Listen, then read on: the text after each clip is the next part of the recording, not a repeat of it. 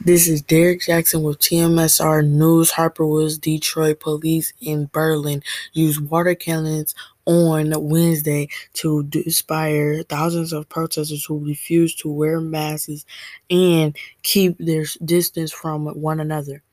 Protesters had gathered at the city landmark's Bergen Gate as German landmarkers debated a bill that would provide social distancing rules requiring masks in public. Stores were required to aspire of the coronavirus after repeating warning to leave the area.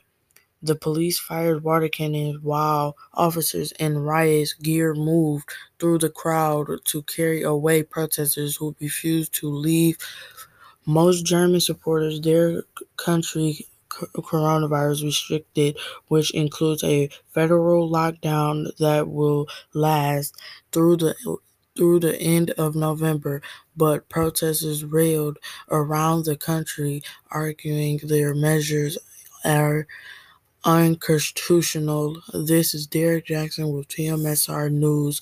Back to you.